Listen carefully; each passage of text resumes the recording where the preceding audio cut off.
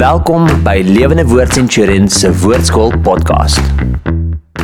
Goeienaand, Lewende Woord Centurion en almal wat saam met ons inkyk op ons Woordskool reg oor die land. Julle is so welkom. Dit is my lekker dat Wouter terug is uit Nelspreek uit. Hy het Titus begin sonder my in Nelspreek. Sy ma was nie gesond nie, maar ons is dan bly om vir julle te kan sê dit gaan goed met sy ma. En sy is besig om vinnig te herstel, so ons is weer vandag saam. Dan wil ek julle ook net nooi, as jy dalk enigstens naby Centurion is tydens die Paasnaweek aan die einde van Maart. Ons het weer ons wonderlike sonsopkomsdiens 6:00 die oggend op Lewende Woord Centurion se perseel. Dis presies wat dit is, 'n sonsopkomsdiens wat ons Paasfees vier en ons wil jou maar net nooi, as jy nog nie planne het vir die lang naweek einde Maart nie, kom wees saam met ons daai oggend en dan het ons die Sondagoggend ook weer 'n Paasdiens, gewone tyd 9:00 in die auditorium. So, maak julle planne en kyk of ons nie saam met julle kan kuier daai oggend nie. Dis altyd ons 'n groot hoogtepunt hierdie absoluut, ja. Sonsopkomsdiens en ek dink altyd dit is my so lekker om daar te staan en te preek en dan kom die son so agter jou op en dan verander die hele van donker na lig en dit verander heeltemal en dit is vir my altyd so simbolies van hoe die Here ons uit die donkerheid kom haal het met sy kruisiging in die lig en dis Paasfees se hele boodskap, so dis altyd lekker, kom kuier saam met ons, dis lekker koud as ons begin, maar dan raak dit 'n heerlike dag altyd, dou en mis en dan begin dit so sonskyn, lieflike dag, dan braai ons op die grasperk en net ag, dit is lekker, ja, die tieners braai vir ons boereworsrolle en daar's 'n pretloop op daai pragtige terrein. En dis sommer net 'n tyd wat gesinne ook net celebrate en ons daai terrein so binne, dis soms baie lekker. Groot hoogtepunt, so ons nooi julle is so welkom om deel te wees van dit. Terug na Titus. Ja, terug na Titus. Ek het verlede week so lekker tyd by my dogter gehad, so lekker gesit en kuier saam met haar.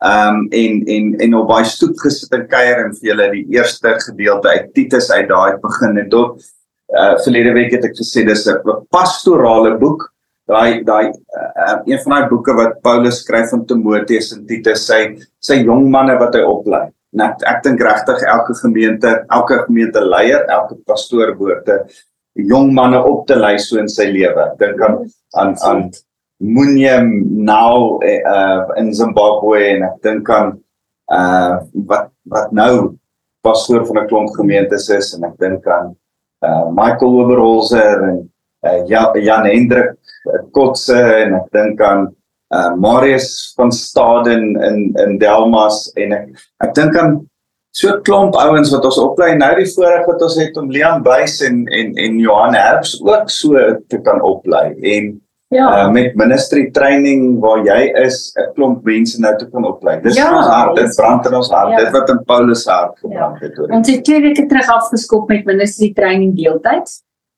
As daar nog iemand is wat belangstel, want dit is 'n 2-jaar kursus wat ons ouens wil oprig vir die bediening en die ins en outs van dit wil leer. En jy kan die klas in Zoom, so al is jy nie in Centurion nie, daar is so fasiliteit, so jy is welkom om my WhatsApp te stuur 082-573-0398. Dit is my persoonlike nommer.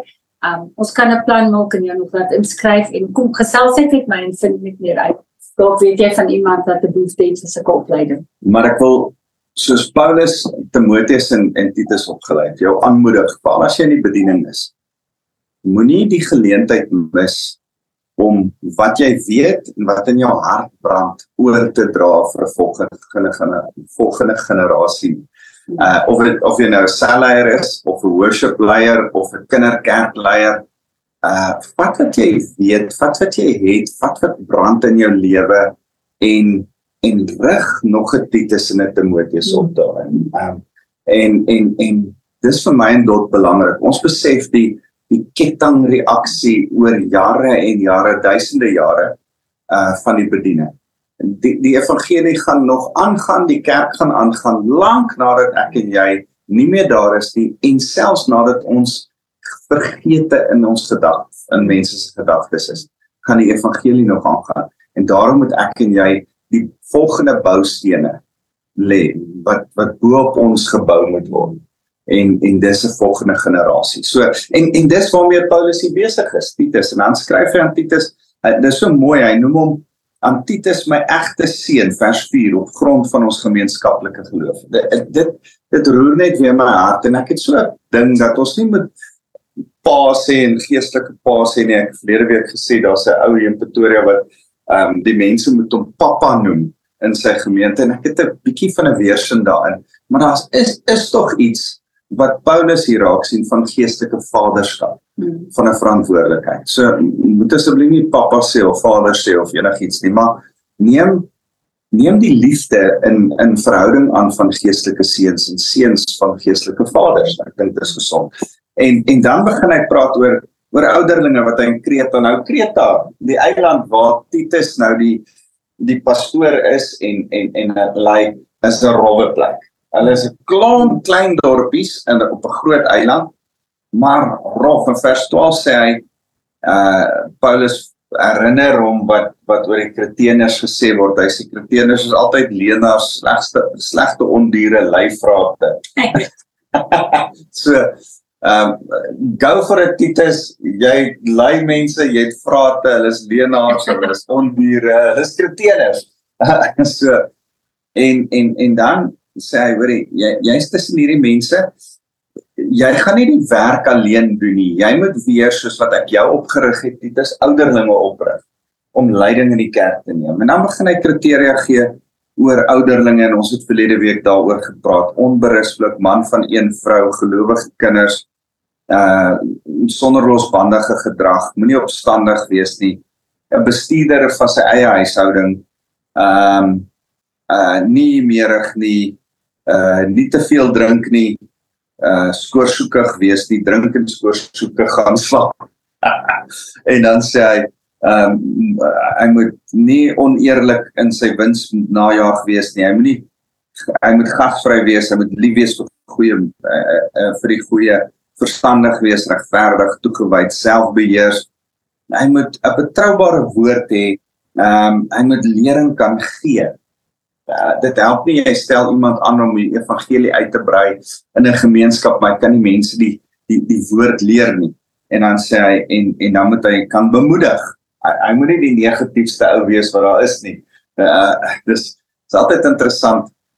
Jy kry uit persoonlikhede uit mense wat kan sien die glas is half vol en mense wat kan sien die glas is half leeg. Moenie die half leeg ou aanstel nie, as 'n ouderling nie, want hy moet kan bemoedig.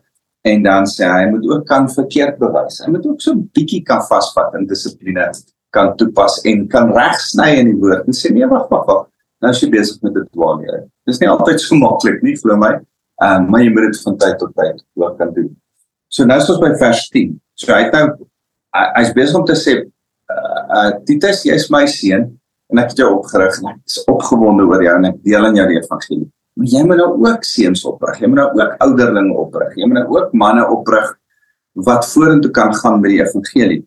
Nou sê hy, want daar is baie opstandiges, praatjiesmakers, en mense wat ander mislei, veral onder hulle wat besny is, van wie die mond gesnoer moet word. Mense wat hele huishoudings omvergooi, deur ontoelaatbare dinge te leer, en dit verstandelike gewyn.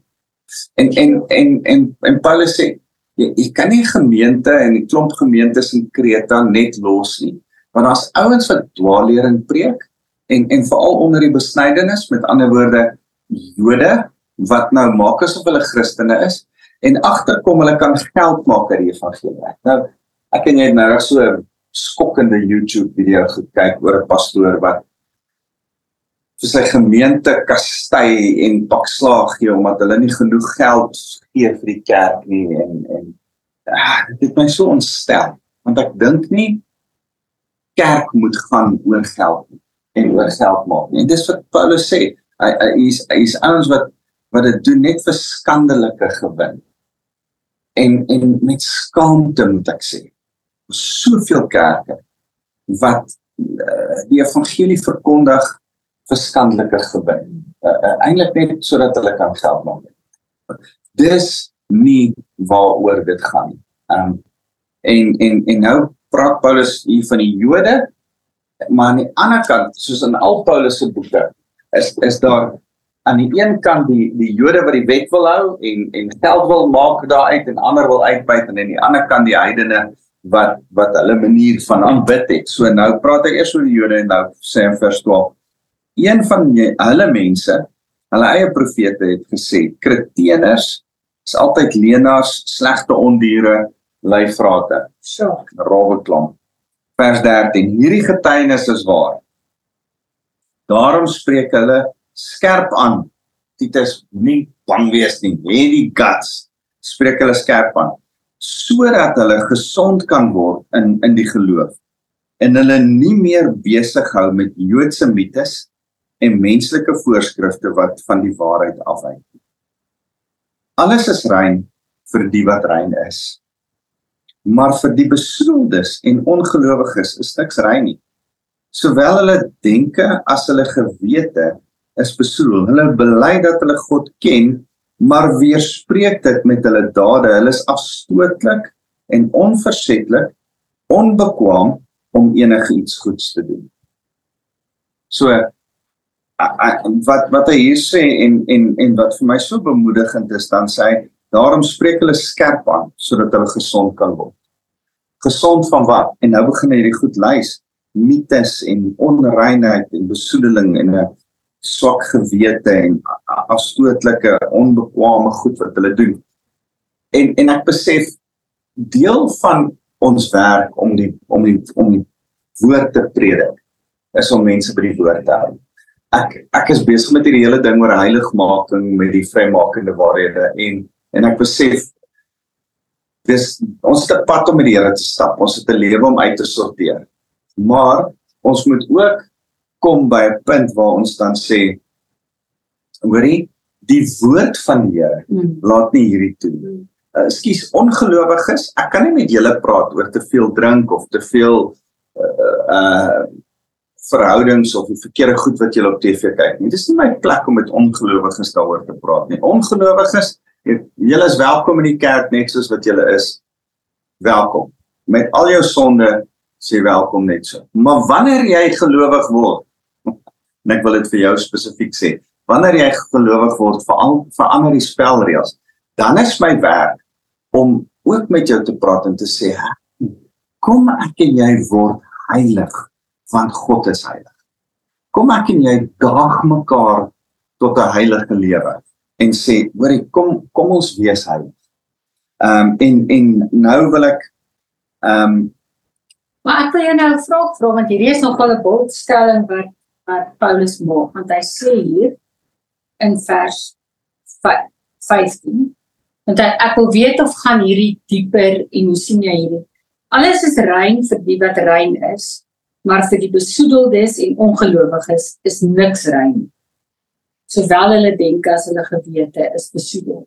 So wat bedoel Paulus met daai, alles is rein vir die wat rein is? Ek dink as ons tot bekering gekom het, en ons stap 'n pad van heiligmaking met die Here, en is ingestel, Kolossense 3 vers 1 sê, moenie die goed op aarde bedink nie, maar bedink die dinge wat daar bo is. Ons moet ons kop op hemelse goed begin stel.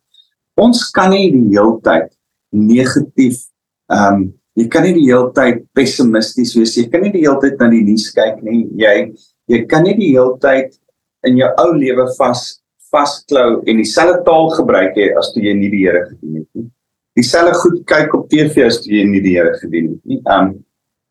Ek is so uitgedaag, na die dag weer, toe iemand sê, hoorie, hoeveel TV kyk jy in vergelyking met Bybel wat jy lees?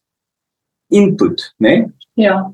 Die output van hoe ons gaan leef, gaan ons rein, heilig, reg leef, as ons input, Facebook en allerhande negatiewe, die nuus, die koerant, die Netflix, die allerhande negatiewe goed is. Maar as ons input die Here is, preke, kerk, medegelowiges, die woord bestudeer, gebed, praat met die Here, hoor wat die stem van die Here vir jou sê, dan wat meer ingaan, gaan bepaal hoe jy gaan leef en uitgaan. En ek dink, ons mis hierdie, ons het jare terug gepraat van garbage in, garbage out. As jy garbage die hele tyd gaan in hier in die oë, gaan in hier in die ore, gaan garbage uit jou lewe uitvoer. Gaan dit onrein wees. As jy reinheid, hier is wat rein is, as jy reinheid bestudeer, oor reinheid mediteer, as jy tyd daarin spandeer, dan gaan wat rein is uit jou lewe uit. Ja. En dis waarvan Paulus praat hier, as hy sê, alles wat rein is, alles is rein vir die wat rein is. Hy is besig om eintlik te sê, as jy besluit om rein te wees, gaan jy rein lewe. As jy rein, heilig, skoon. Ja. En Maar ek dink, ja, hierdie skrif is ook een van daai goeders wat hy konteks uitgebruik. ja, Want dan sê ouens wat die Here ken, ons kan maar droog maak want alles is rein. ja, Want ek en of hulle koop 'n Boeddha beeldjie by Woordskool en sê nee, maar ek glo nie in die ding wat lyk nou cute in my tuin, want alles wat rein is, alles is rein vir die wat rein is en ek is ons rein. Verstaan jy wat ek sê, hoe hierdie ding uit konteks uit, want hier waar hy sê, hulle bely dat hulle God ken, maar weerspreek dit met hulle dade. En eintlik om vir Christene te sê, en ek dink Wouter, dit is waar die grace, ek dink daar's drie strome wat die kerk gevat het, die grace movement en dan op die prosperity movement, wat ons altyd weet, hulle het 'n waarheid gevat en te ver gevat en ja, ons is nie meer onder die wet nie, ons is onder grace en die hele ding. Alles wat ek doen is rein, so ek kan maar gaan, dis die verkeerde interpretasie van hierdie. Dit is nie dat omdat jy rein is, maak jy nou daardeur slegte goed rein en jy kan maar aangaan. Hoor jy wat ek sê, maak dit nie sin wat ek sê. Want daar's nog steeds jou dade, hulle bely dat hulle God ken, maar weerspreek dit met hulle dade. So, en dit is so dat ons nie gered is deur goeie dade nie, maar jou dade moet nog steeds, die vrug van jou lewe, moet nog steeds reg spreek. Vir my is deel van heiligmaking die hele ding dat soos wat ek deel met die issues, deel met die sonde in my lewe, deel met die goed, Filippense 2 vers 12 sê, werk jou verlossing met vrees en bewering uit, werk uit jou heil met vrees en bewering, sê die ou vertaling. En dit maak amper nie sin as jy tot wedergeboorte kom, die Here werk jou verlossing uit, maar dan sê hy vir Paulus vir die Filippense, werk jou verlossing uit met vrees en bewering. So dat die Here red jou, dan as jy gered is, dan moet ek goed in ons lewe uitsorteer. Van daar af moet ons, werke kan ons nie by die Here bring nie, maar wanneer ons nou by die Here is, moet ons werk reg kry. En dan moet ons vir die Here sê, Here, ek wil U dien met my hele lewe, ek wil rein lewe, heilig lewe voor U. En dan sê hy hier, hy sê, aan die einde van daai stukkie, dan sê hy, onbekwaam om enigiets goeds te doen. As ons nie deel met goed in ons lewe en rein word nie, word ons onbekwaam om goed te doen. As ons goed doen aan ander vanuit 'n liefde van Jesus, dan word Jesus deur ons lewe verheerlik. As ons onbekwaam is om goed te doen, word Jesus nie deur ons lewe verheerlik. Dan leef ons nie ons doel, dan mis ons doel op aarde. Wanneer jy jou doel mis, is dit sonde. En ek dink dat ons besig is om droog te maak met ons heiligmaking en verheerliking werk van Jesus Christus. As ons nie strewe na reinheid nie. Ons kan nie net goed doen wat kontrasterend met die Bybel is. Jou voorbeeld van die Boeddha beeldjie vat en in die tuin sit. Verstaan jy? Daai ding wat ek en jy al so baie oor gepraat het, wat jy my geleer het, ons net getroud is. Jy vat nie 'n ander se afgod en sit hom in jou huis nie. Al is dit nie jou afgod nie, is dit nie 'n verskoning om iemand anders te se afgod 'n plek in jou huis te gee nie. Dit het die Here in die Ou Testament vir die mense van Israel geleer. Hulle het nie geluister nie, en daarom het ander nasies se afgode, hulle afgode geword, en is hulle later in ballingskap daarvoor weggevoer. En ek dink ons moet met so 'n klein dingetjie, dis 'n voorbeeld van, maar so kan ons praat oor seksuele reinheid, ons kan praat oor morele reg optree met jou finansies, ons kan praat oor jou taalgebruik, ons kan praat oor jou humeur, al hierdie goed. Jy moet strewe na reinheid en heiligheid, na perfektheid met die Here. So 'n groot debat is, kan ek perfek wees? Die Here sê, wees perfek, want ek is perfek. Kan ons dan perfek wees? En ek dink nie ons gaan heeltemal ten volle 100% perfek wees nie, maar ek dink ons kan groei na dit toe, sodat ons in die hemel eendag perfek kan wees. Ja, maar ek dink dat, of nog 'n gevaar wat ek sien, is dat Christene is baie vinnig om te sê, ons is nie meer onder die wet nie. Enigiets uit die Ou Testament uit, ons is nie meer onder die wet nie. Maar my siening van dit is ook, dat, ek weet ons is nie meer onder die wet en ons het nie al die rituele te doen, maar die woord sê ook, die Here is dieselfde gister, vandag en môre.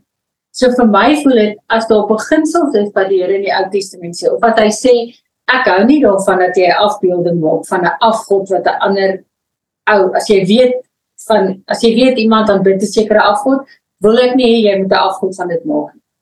As ek kyk na die woord wat die Here sê, maar ek is dieselfde gister, vandag en môre, dan dink ek nie, hy besluit vandag, dis ook ek hou daarvan. Ja. Persoonlik, so ek Die sê nie beginsel bly dieselfde, nee. En ons moet eintlik voortdurend, veral na die Ou Testament, gaan kyk wat die beginsel was. Wat was die hart van die Here? Was sekere wette wat hy ingestel het vir 'n volk wat in 'n woestyn is, so dit gaan oor gesondheid en higiëne en, of was sekere goed wat hy op die langtermyn, hierdie is nie goed vir jou, of dit 'n wette was, of daai tyd, of whatever, dit is nog steeds nie goed vir jou. Ek gaan nie hiervan begin hou, nie al, en dis wat ek net sê, ek dink die kruis teologie toeval, want die is nog steeds 'n ding van, luister, hulle het bely dat hulle God ken, maar weerspreek dit met dade. En hierdie boek gaan vir my oor accountability, oor, luister, jy kan nie net sê jy dien die Here nie. Jy moet dit leef. Jou lewe moet anders lyk as die wêreld se. Ja.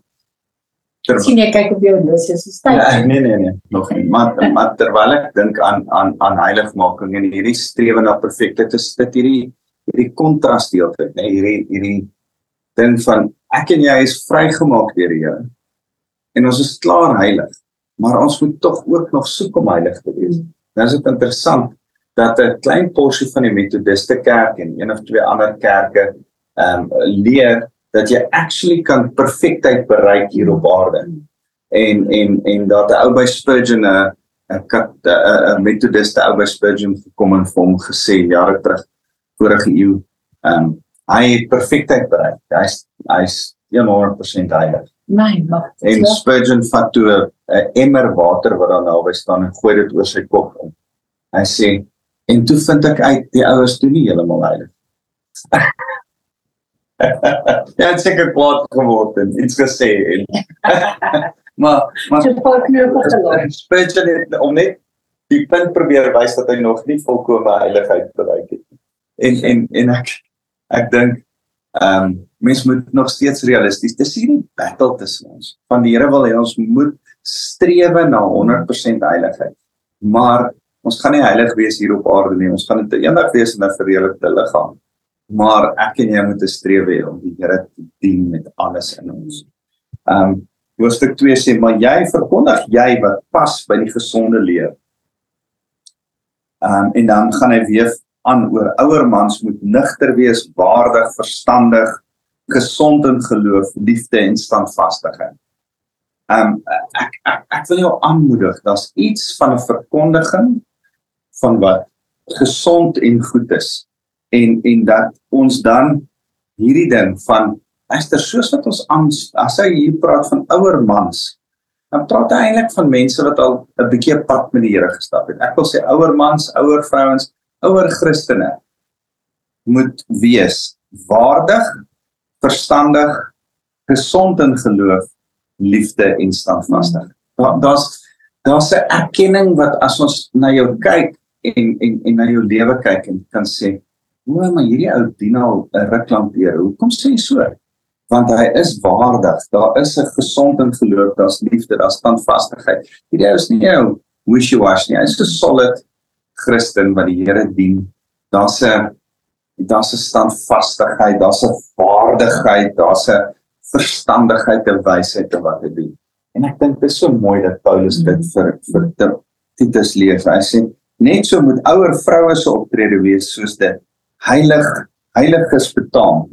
Hulle moenie kwaadpraters wees nie, of verslaaf aan wyn nie, maar moet onderrig gee in wat goed is. Sodat hulle die jong vroue kan leer om liefdevol teenoor hulle mans en kinders te wees.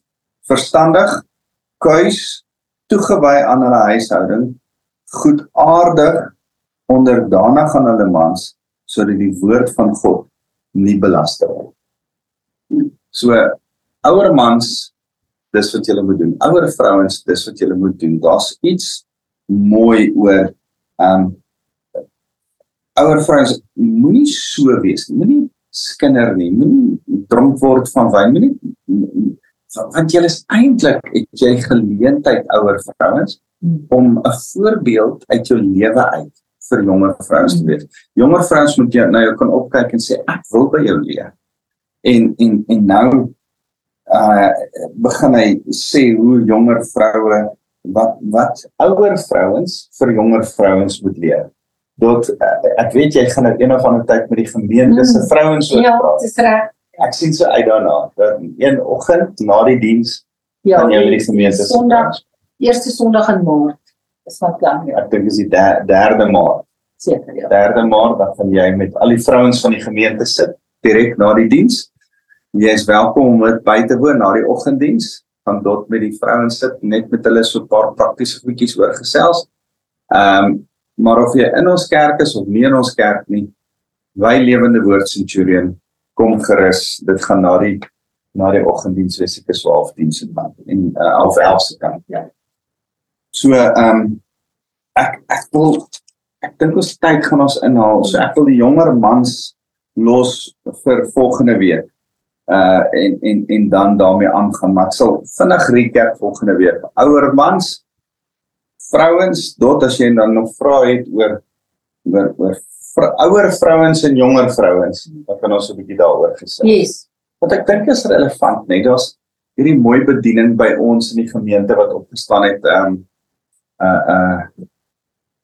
van die babietjies, Pinkfoot bediening. En wat mooi is dat 'n leader wat 'n bietjie ouer in haar moederskap is, die jonger ma's met die babietjies help bystaan. En haar kinders is nie al oud nie, haar kinders is nou begin laerskool se ouderdom, en nou begin sy, wat nou in 'n volgende fase is, die vorige fase, sy mamas help, en haar sitkamer is vol babas en mamas wat borsvoed, en kinders wat rondhol, en woensdagoggende. En ek dink, dis hoe dit moet wees. Ek's opgewonde oor Magda Rorig, wat 'n weduwee is, wat ons vroue bediening lei, en vir die vrouens se ma is. Ouer vrouens, wat weer 'n ander fase van hulle lewe is. En is eintlik lekker. Women op 'n woensdagoggend 9:00 in ons kerk se kapel. Wow, women. Magda worship. En gister staan ek by Anja, wat ons tieners bedien. Man, wat 'n wonderlike jong vrou. En sy bedien ons tieners, en daar's so 'n mooi hart van haar, en tot hulle het nou hierdie great ding gedoen. Plantasie, die tieners, was nou by 50 plus ons ouer mense, en hulle het 'n adopte ouma en oupa gedoen. Hulle het een aand hulle gaan bywoon, en Anja het voortou geneem en gesê, ons jong mense wil 'n ouma en oupa aanneem. Ja. En die jeug was by die ou mense en daar was 'n rekonsiliasie. Al die jong mense het vir hulle oupa gaan kies of 'n ouma gekies om vir hulle te bid en hulle gaan by die kerk connect met mekaar en 'n bietjie verhouding bou en ek dink, ja, hoe mooi. Ja. Hoe lekker is dit om in 'n kerk te wees waar ons verhouding het. Die jonges met die oues en ons het gister vir hom Albert gesê, oor jy moet vir die 50 plus mense vat, die ouer mense en hulle moet by die kinderkerk gaan bid vir hulle. En net een oggend gaan en die kindertjies gaan bedien. En hulle is baie opgewonde daaroor. Ek dink dis goed. So, ek dink dis deel van wat Paulus vir Titus ook leer is. Hou jou kerk familie. En dis wat ons doen. So is lief vir julle. Kom ek bid saam met julle. Here, dankie vir kerk. Dankie vir verskillende ouderdomme. Ouer mans, ouer vrouens, jonger mans, kinders, tieners. Here, dankie dat ons almal mekaar nodig het. Dankie dat ons inwerk in mekaar se lewe en spreek tot mekaar aanmoedig en opbou. Maar Here, mag daar 'n nuwe generasie begin opstaan. Mag ons die generasie net na ons vorentoe trek, bemoedig, leer, vermaan met wat ons uit die liefde van die woord het. En mag ons kredietwaardigheid bou deur 'n heilige wynlewe voor U te leef. Ons eer U, Jesus. Amen. Lief julle, dankie dat ons kan saam kuier. Yes, baie dankie.